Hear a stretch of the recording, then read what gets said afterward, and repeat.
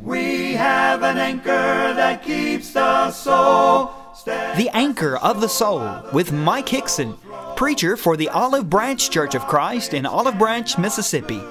Grounded firm and deep in the Savior's love. And now, Mike Hickson.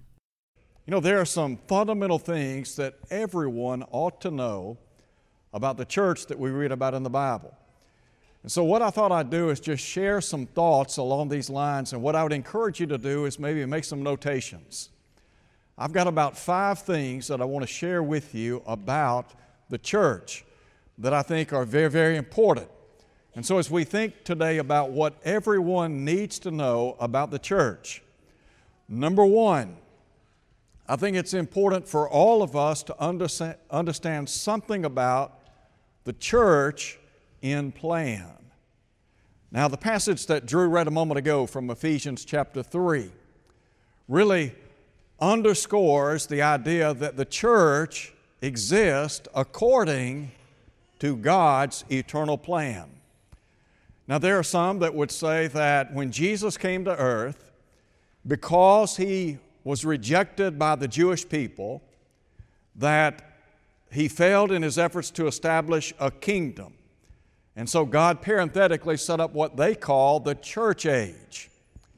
Well, what we'll see in just a minute or two, the church and the kingdom are often used interchangeably in Scripture.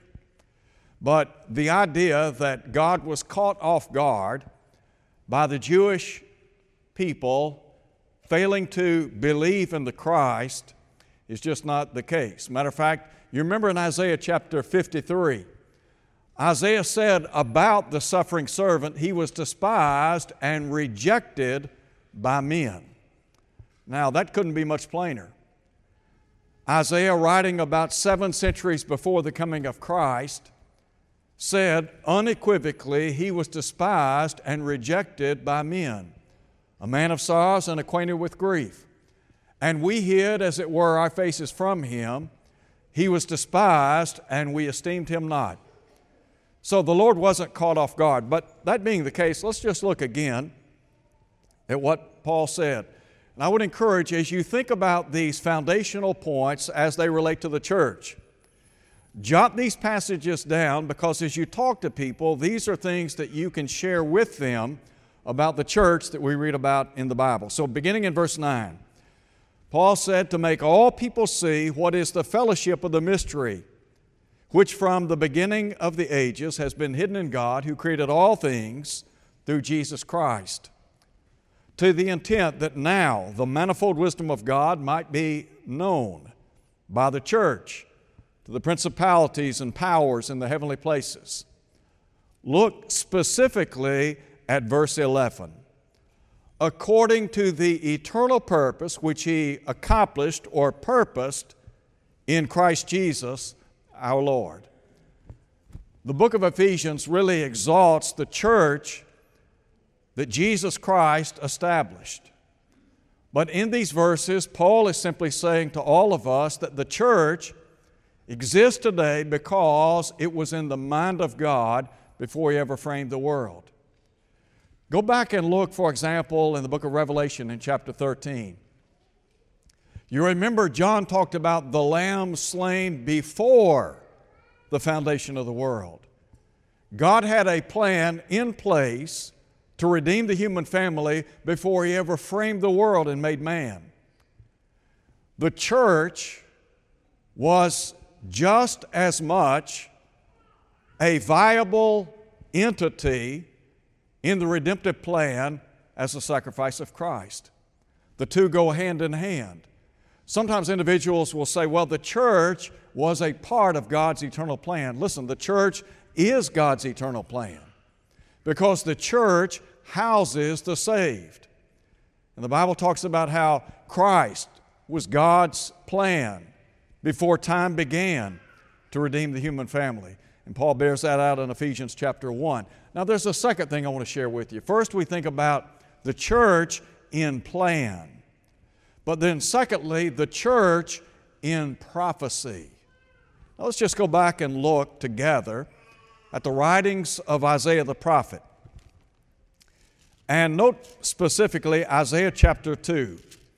In Isaiah chapter 2, the prophet, again writing about 700 years before the coming of the Christ, saw the church as an exalted mountain. And so listen to him in verse 2. It shall come to pass in the latter days that the mountain of the Lord's house shall be established on the top of the mountains, and shall be exalted above the hills, and all nations shall flow to it. Many people shall come and say, Come, let us go up to the mountain of the Lord, to the house of the God of Jacob. He will teach us His ways, and the Bible says we shall walk in His paths. For out of Zion shall go forth the law and the word of the Lord from Jerusalem. A couple of key points here as we think about the great prophecies penned about the coming of this institution that we know as the church. Isaiah said concerning the church, this exalted mountain, number one, all nations would flow into it. The church was not established for the Jewish people alone, but rather God's plan was for all nations to be a part of this divine body. You remember in Ephesians 2, verse 16, Paul said that God reconciled both Jew and Gentile through one body on the cross. The agent by which that was done was Jesus Christ. In Ephesians chapter 3, Paul talks about that mystery that had been concealed but later revealed, that he wrote about. And he said that that mystery that had previously been concealed but now revealed unto the prophets, his holy prophets and apostles, was that the Gentiles might be fellow heirs and of the same body. So when Jesus gave the Great Commission in Matthew 28, in verse 19, you remember what He said? Go therefore and make disciples of all the nations. So God was interested in all people. But then there's a second thought here. Isaiah said that the word of the Lord would go forth from Jerusalem. So we have now the place where the church would have her beginning. That is, in the city of Jerusalem. Did that come to pass? Well, read the book of Acts chapter 2. On Pentecost Day, the church was established. There's a second passage I want to share with you along the lines of prophecy. Look over now to the book of Daniel. Daniel in chapter 2, you remember Daniel had the opportunity to stand before Nebuchadnezzar. He was an important man in the court of Nebuchadnezzar. Daniel interpreted a dream that Nebuchadnezzar did not understand. He saw an image, a great image, and he didn't understand the contents of the dream. And so Daniel interpreted this dream. And he talked about how 4 world empires would rise and fall in successive order, beginning with Babylon, over which Nebuchadnezzar was the head. The Babylonian Empire would give way to the Medes and the Persians, and we talk about Cyrus. And Isaiah the prophet spoke of Cyrus by name prophetically. But then the Medes and the Persians, that empire would fall to the Grecian Empire that would later yield to the Roman Empire. So I want you to look at something, a couple of passages. Look first of all at verse 35. Concerning the church or the kingdom that was to come. Daniel said, the stone that struck the image became a great mountain and filled the whole earth. Now that takes us back to Isaiah chapter 2, doesn't it? Where Isaiah talked about how all nations would flow into it. And so here we talk about the universal nature of the church. But then, note also back in verse 34, he talked about a stone cut without hands. That stone cut without hands was the church. So now drop down, look at verse 44.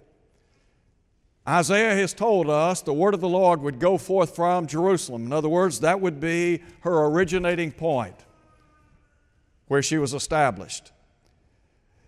Daniel now pinpoints the time the church will be established. Look at verse 44. And in the days of these kings, the God of heaven will set up a kingdom which shall never be destroyed. Now think about Nebuchadnezzar is the head over the Babylonian Empire. Babylon was a very powerful empire, responsible for carrying the children of Israel into captivity. That is, they spent 70 years into captivity, and there were 3 carryings away. But Babylon fell to the Medes and the Persians. And as I said a minute ago, the Medes and the Persians, they would fall to the Grecian Empire, which would later fall to the Roman Empire. And so Daniel said, in the days of these kings, what kings? The Roman kings. The God of heaven will set up a kingdom which shall never be destroyed. Unlike the earthly kingdoms that he's just talked about, that would rise and fall, come and go, Daniel talks about a kingdom that would never be destroyed. Now listen to him. And the kingdom shall not be left to other people. It shall break in pieces and consume all these kingdoms, and it shall stand forever. That's significant. It is an immovable kingdom. It is an eternal kingdom. It will always exist. There's a third thing let me share with you very quickly.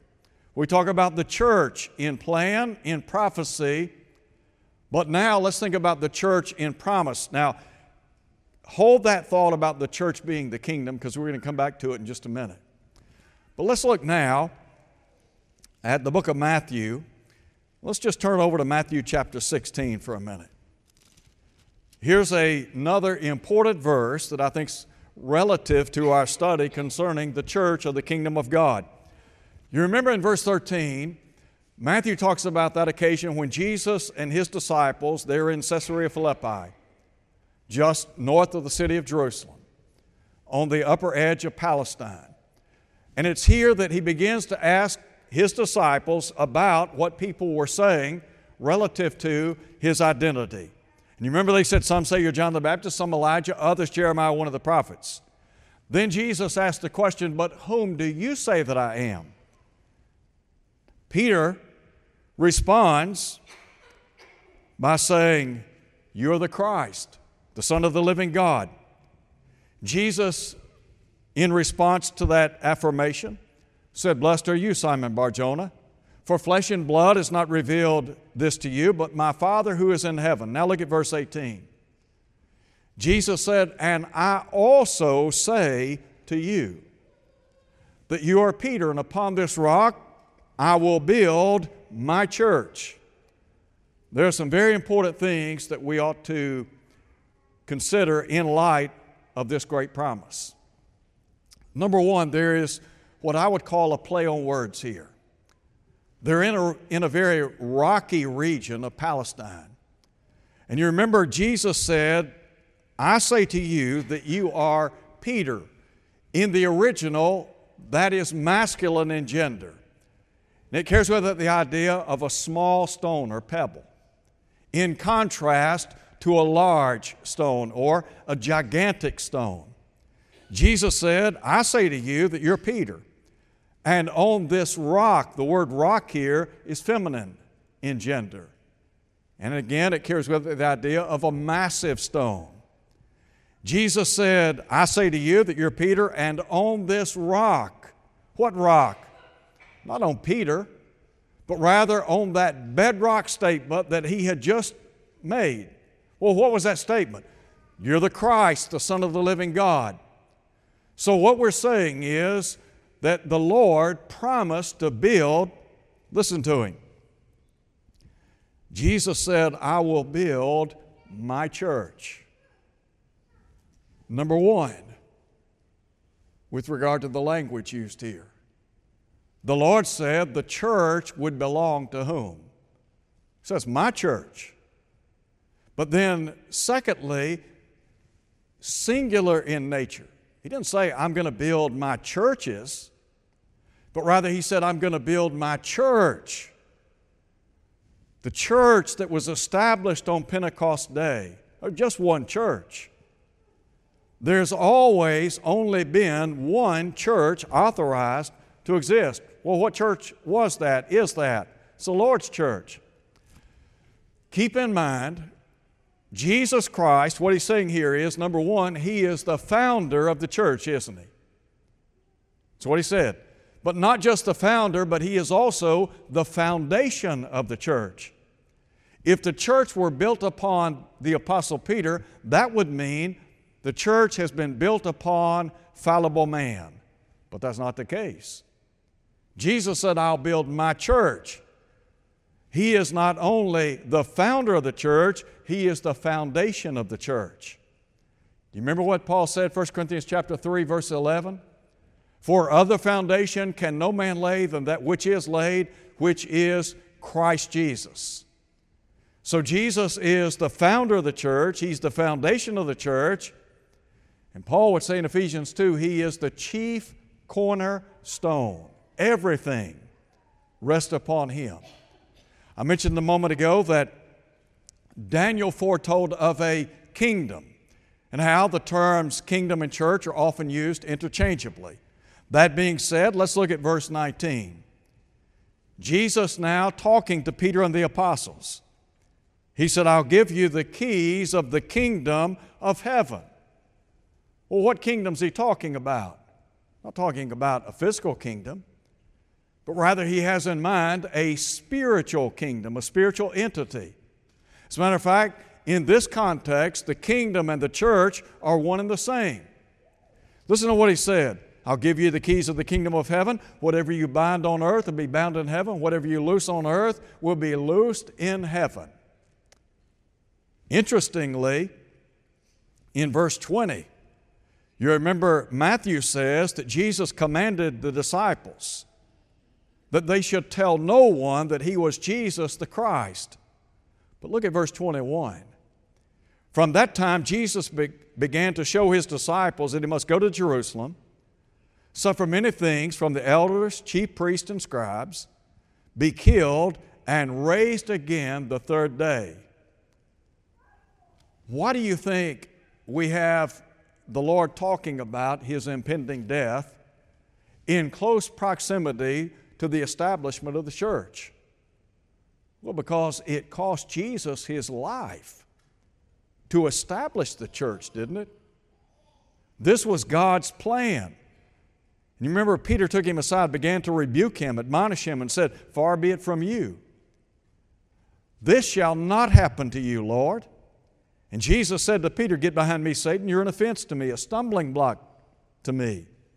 For you're not mindful of the things of God, but the things of men.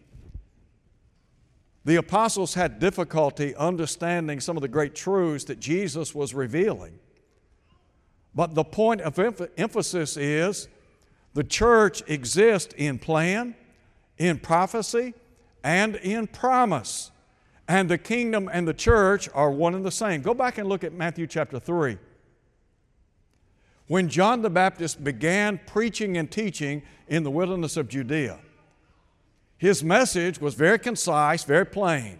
He said, repent, the kingdom of heaven, listen to him, is at hand. When Jesus began His ministry, as recorded by Matthew in chapter 4, verse 17, what did His message consist of? Same thing. Repent. Why? For the kingdom of heaven is at hand. So we're talking about the kingdom of God. Drop down, look if you would, at verse 28. The promise that Jesus made concerning the church. There are some folks that have the idea that since God apparently failed in His efforts to establish the kingdom, that He has parenthetically set up the church age, and that there is a time in the future in which the Lord will return to earth, set up a kingdom in Jerusalem, and there sit and rule and reign. That's not what the Bible teaches. If the Lord failed one time, He could fail again, couldn't He? But look down in verse 28. Jesus said, assuredly I say to you, there are some standing here who shall not taste death till they see the Son of Man coming in what? In His kingdom. Well, what's the kingdom? It's the church. So what the Lord is saying is, there are some of you who are alive and present. When the church is established, guess what? You're going to see it before you die. Did that come to pass? Yes, sure it did. Just read Acts chapter 2. Everything leading up to the second chapter of Acts is pointing to the coming of the establishment of the kingdom. When you get to Acts chapter 2, you have the church having begun. And from then and forward, what do you have? The church growing and abounding. So again, the church in plan, in prophecy, in promise, but then there's another thought, in price. I mentioned a moment ago that if you look at this text, the death of Jesus is spoken of in close proximity to the establishment of the kingdom. Well, why would that be? Let me show you. Look over in Acts for a minute. Look at Acts chapter 20. Look at the second chapter of the book of Acts. Some have called Acts 2 the hub of the Bible, but in Acts chapter 20, Paul is in the city of Miletus. He's called for the elders of the church from Ephesus. And down in verse 27, he would say, I've not shunned to declare to you the whole counsel of God. Look at verse 28. Therefore, take heed to yourselves and to all the flock. The flock here would represent the church or the kingdom of God, among which the Holy Spirit has made you overseers, to shepherd or to feed the church of God. Now listen to what Paul said, which he purchased with his own blood. There are some people that have the idea that the church is a non-entity. It's really not that important in the grand scheme of things. Some would say that they could have a relationship with the Lord separate and apart from the church. That's not what the Bible teaches. What Paul is saying is Jesus shed His blood in death. Where then does the blood operate? Where's the blood operate in your life? In your body or out of your body? It's in your body, isn't it? Where then does the blood of Christ circulate today? It's in the body of Christ, isn't it? The blood of Christ is what washes away sins. And I said a minute ago that Christ and the church, they go hand in hand. Well, why is that? Because the church and those who are saved are one and the same. Acts 2, verse 47. Jesus was said to have loved the church. And the Bible says He gave Himself for the church in Ephesians 5 at verse 25. Now let me share another verse with you very quickly along these lines. Let's look over to Romans chapter 12. Look at Romans 12. Jared has been teaching on Tuesday morning the book of Romans, and I appreciate Jared and his study and his willingness to teach and to share the truth of Almighty God on a weekly basis. If you don't come to our class and you have that opportunity, I'd encourage you to come. It's a great class. But look at Romans chapter 12, beginning in verse 4. Paul said, we have many members in one body. Now, what's the body? It's the church, isn't it?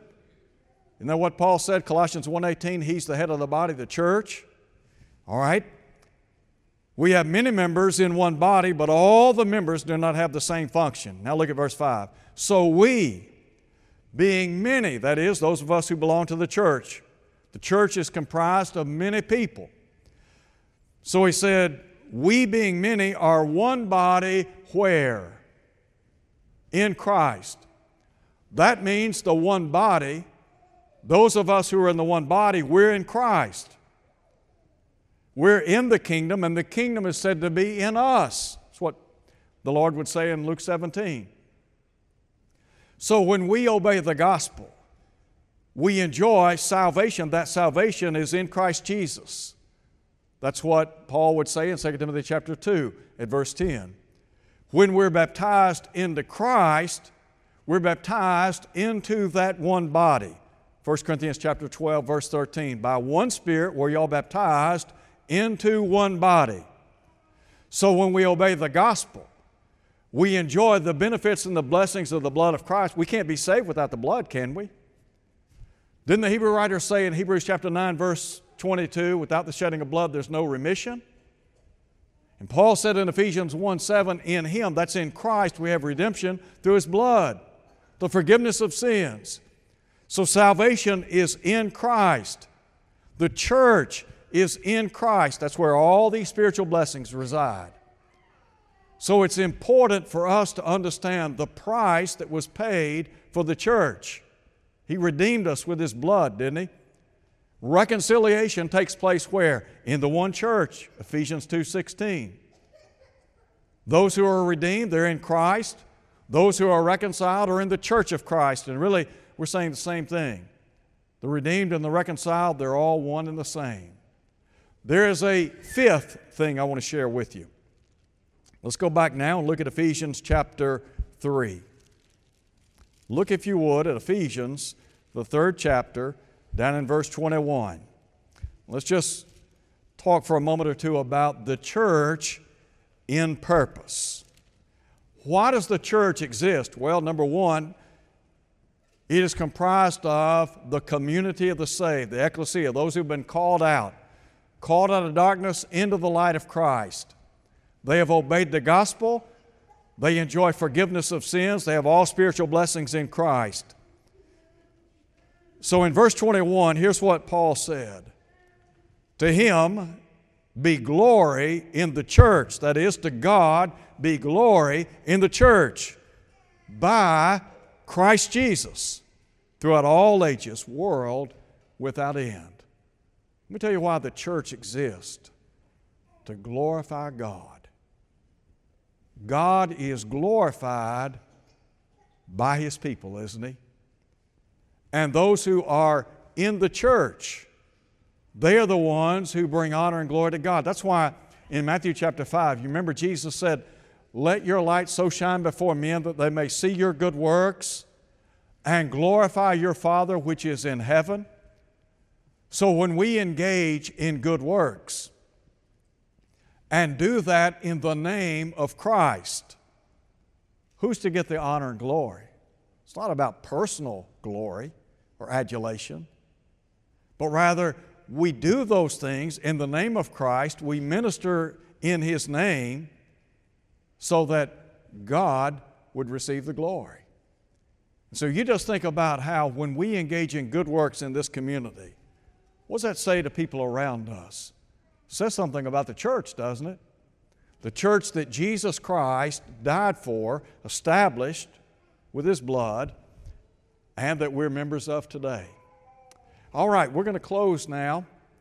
And it might be that you're here this afternoon. You're not a member of the church. We just read some verses that talk about the church, the significance of the church, and to recognize that the Lord wants us to be a part of His body. You remember Paul said that God would have all men to be saved and come to the knowledge of the truth. On Pentecost Day, the apostles preached the truth. And through the proclamation of the gospel, people were convicted of sin and responded favorably, didn't they? Luke said in verse 41, some 3,000 people obeyed the gospel, were baptized into Christ. Verse 47 says, the Lord added to the church daily those who were being saved. If you haven't done that, if you haven't done what they did on Pentecost Day, they believed in the Lord, they repented of sin, they confessed His name, and they were immersed in water. If you haven't done that, would you do it today? Would you obey the gospel so that you can become a part of the church that we read about in Scripture? The church that was bought by Christ's blood. The church that belongs to Christ. And the church that one day will be with Him throughout all of eternity. You remember in 1 Corinthians chapter 15, Paul said that when the end comes, Christ will deliver up the kingdom to God the Father. Well, we want to be a member of that church, don't we? Delivered up to God the Father. Thank you for listening to The Anchor of the Soul. Your speaker has been Mike Hickson, preacher for the Olive Branch Church of Christ, located at 9100 East Sandage Road in Olive Branch, Mississippi. To hear this lesson again, go to olivebranchchurchofchrist.org. Tune in next Sunday for more of The Anchor of the Soul. We have an anchor that keeps the soul steadfast and sure while the billows roll. fastened to the rock which cannot move, grounded firm and deep in the Savior's love.